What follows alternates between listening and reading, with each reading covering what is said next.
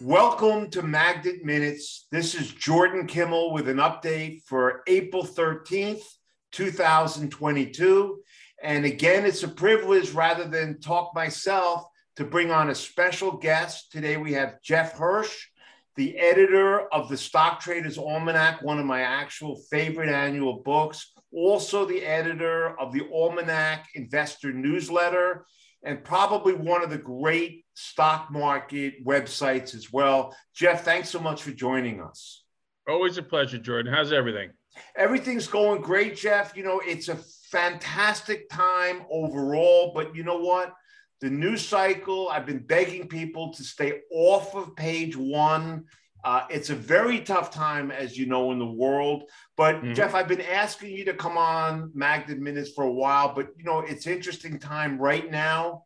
There's so much kind of in the news around the Almanac's dates right now, and so many things going on. I'm really glad you're joining us at this time. Yeah, it's a good time for us. You know, we're coming to the end of the best 6 months here in April.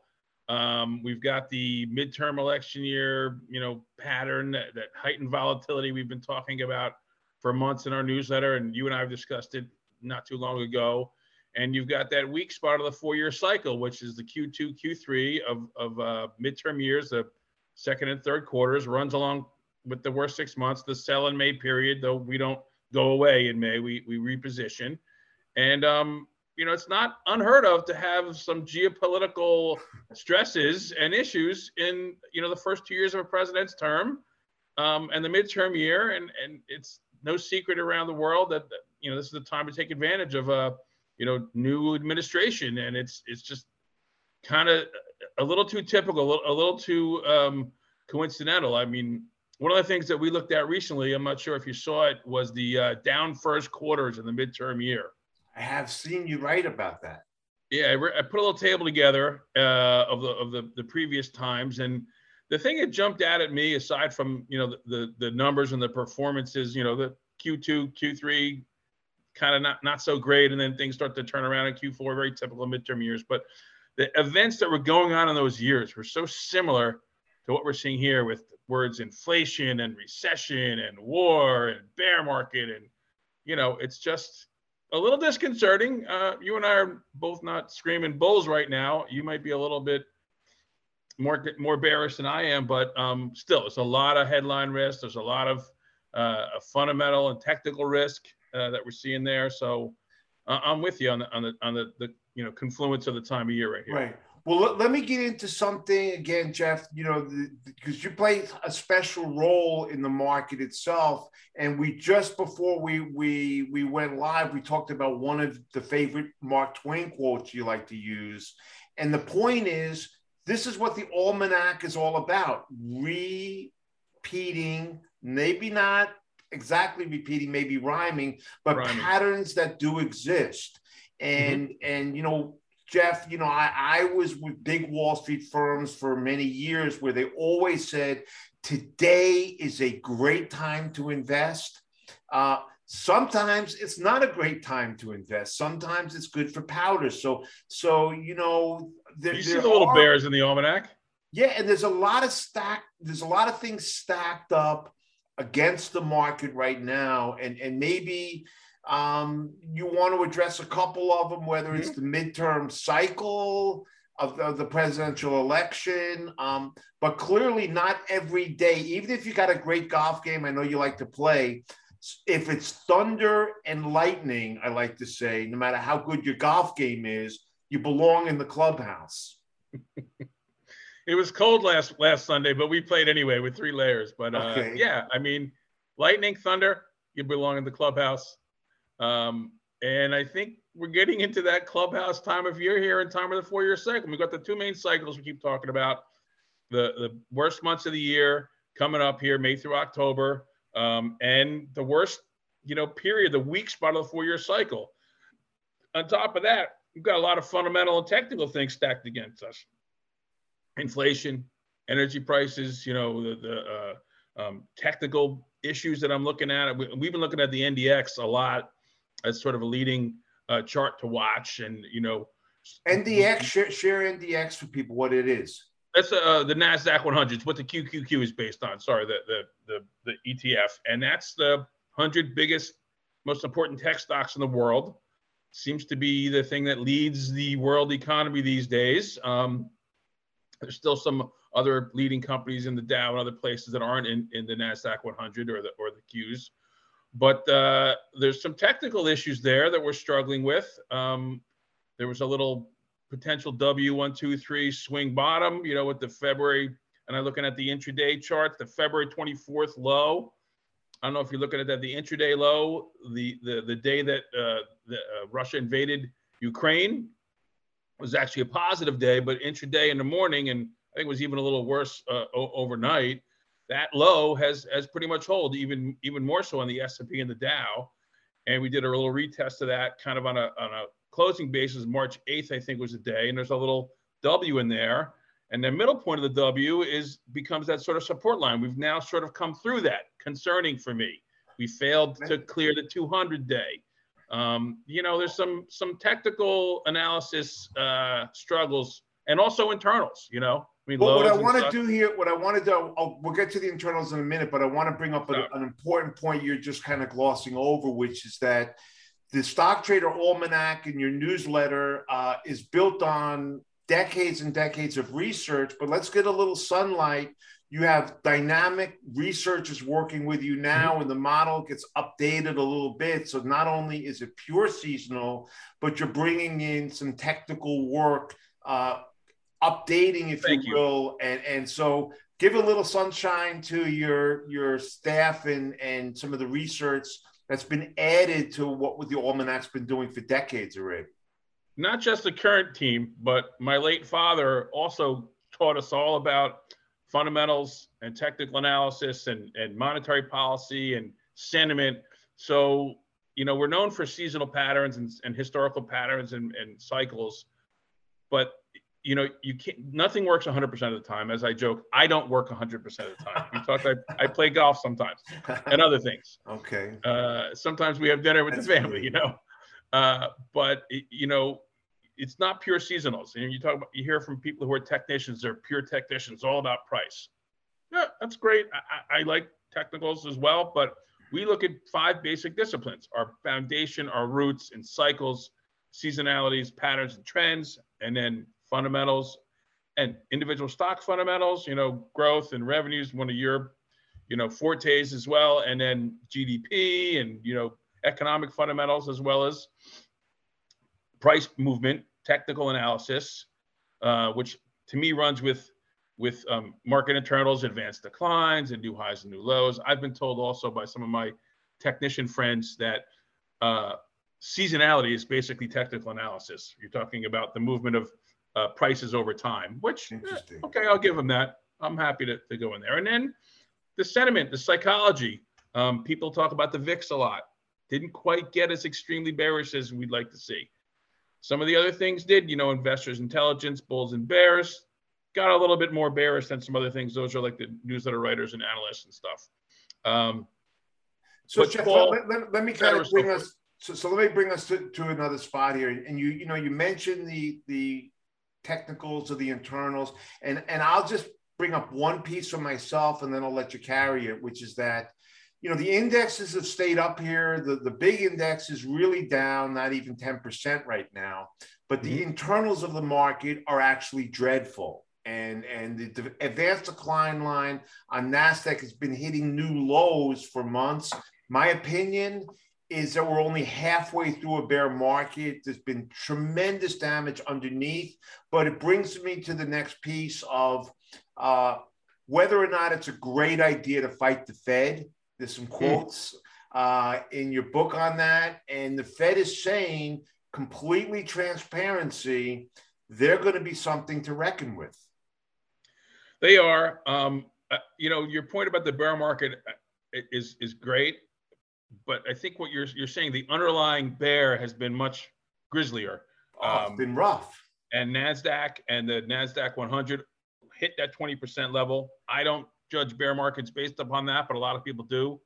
I'm a bigger proponent of the Ned Davis definitions, which we didn't achieve. I think we've had a good chunk of the bear market already. Official bear market on S&P and Dow, no. But the bulk of stocks, as you're saying, yeah. The Fed is a force to be reckoned with. They're a lot more transparent now than they used to be. So I'm not so sure it has as much impact. I don't want to get into a this time is different situation. Okay. Because it's always different. Right. But there's also there's always repetition. There's always, the history repeating as we like to discuss. But this time around, we're coming from such a historically low number. I don't remember any time in history we were at zero for so long. Because we weren't. Right. So even if we go up 9, hikes or whatever it might be, up to 3%, we're still historically low. I suspect, we're probably going to get a little bit more than, 4 quarter-point hikes like we were thinking before everything started hitting the fan. I even saw Jeremy Siegel in a clip off CNBC yesterday saying that he thinks they're going to do a 0.5 point in May, which I think the market wants right now. So, yeah, you don't fight the Fed, but you got a Fed that's got to get inflation under control, and going from 0 to 0.75 while that's big still increase. Play. That's historically low. You're 100% right. And Jeff, to your point that, maybe the NASDAQ is down 20% or hit 20%, but Jeff, there's a lot of individual companies that were super hyped that has no earnings, that have no prospects for earnings, that are down 60, 70, 80%. And even great companies, and I'll just name one, like you use DocuSign for business, and you look at PayPal, these things are down 50% and 70%, and there's some tremendous damage. I'm under the opinion that people are still way too complacent. There's a lot of opportunity. I believe there will be to short this market, and I believe we're only halfway through the pain. That's only my opinion.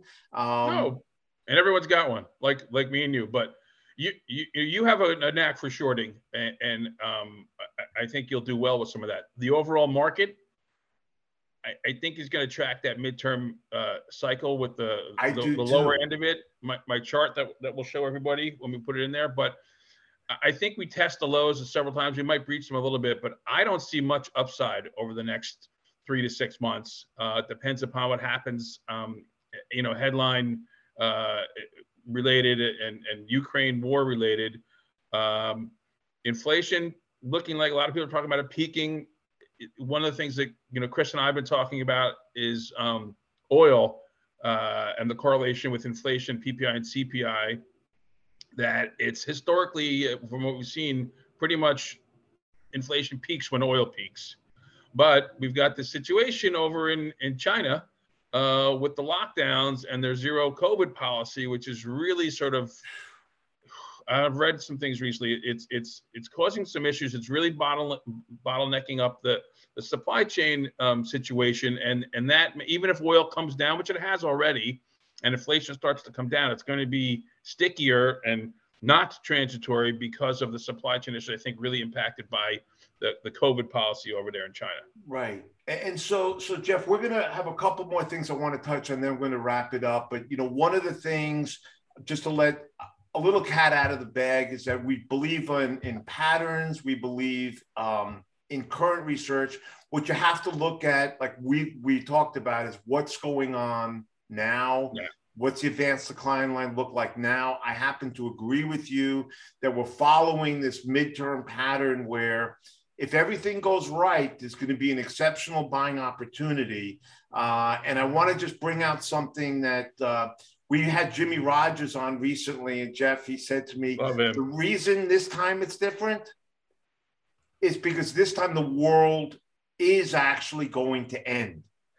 And and then we laughed and we said, let's make sure when it does end that we step up and we buy. And there'll be all kinds of fear at that time. There'll be all kinds of incredible paranoia, which brings in the lows. But it's funny, he said, Jordan, this time the world does end. And And so it's good that we got that laugh out of you. One more thing before we wrap it up. I know that one of the things you do, you have your newsletter that keeps people informed. Why don't you all just spend a minute, share your website information, because I know it's pretty dynamic. There's always something to learn. And Jeff, I'll just share, as I do all the time, I look forward to the Almanac every single year. I think it's one of the most insightful, resourceful books. And my God, I laugh and I smile how many times the Stock Traders Almanac is quoted on television and in print. And congratulations on the brand and taking it to new heights. And share the website information, please. Sure. Appreciate that, Jordan. StockTradersAlmanac.com. Pretty simple. Twitter's Almanac Trader. And what we do with the newsletter is basically put the Almanac to use, creating portfolios, combining fundamentals, technicals, sentiment, and our seasonal patterns, historical patterns to create stock and ETF portfolios. We have a sector rotation portfolio, different stock baskets throughout the year. And of course, our tactical seasonal switching strategy based upon the best and worst 6 months. A lot of people talk about sell in May and go away. But they got to remember to buy in October and get themselves sober, as I like to joke. Okay. But in reality, we don't go away in May. If you look at the pattern, it's not selling in May and it goes down. It stops going up and bounces around, is more prone to volatility during these periods. There's a lot of reasons for that. And one of the things I want to leave you with, if we want to end it here, is, sometimes seasonality, when it doesn't work, becomes an indicator. And when the best 6 months is not up, it's not a great sign for the worst 6 months. Gains beget gains, losses beget losses. Interesting. And we've seen this before, like in the years of 73 and 74 and, or 72, 73, 73, 74 and 07, 08 and 08, 09, when the best 6 months didn't work. 09, it turned around, but usually the first time we have a bad best 6 months, it doesn't bode well for the next six. Interesting to hear. And, we'll leave it at that. One other thing I'll say, Jeff, is that sometimes it's summer and you think it's warm out. Sometimes it's winter, you think it's cold out, but it's good to check, step outside and dress accordingly. Be what we say in the now and not rely on too much of historical. But Jeff, look, it's great to have you on. I love our relationship. And we'll have you on periodically. And it's Jordan Kimmel and Magnet Minutes. Jeff, so great to have you on. Thanks again. Always a pleasure, Jordan. Thanks very much, Bob. Okay.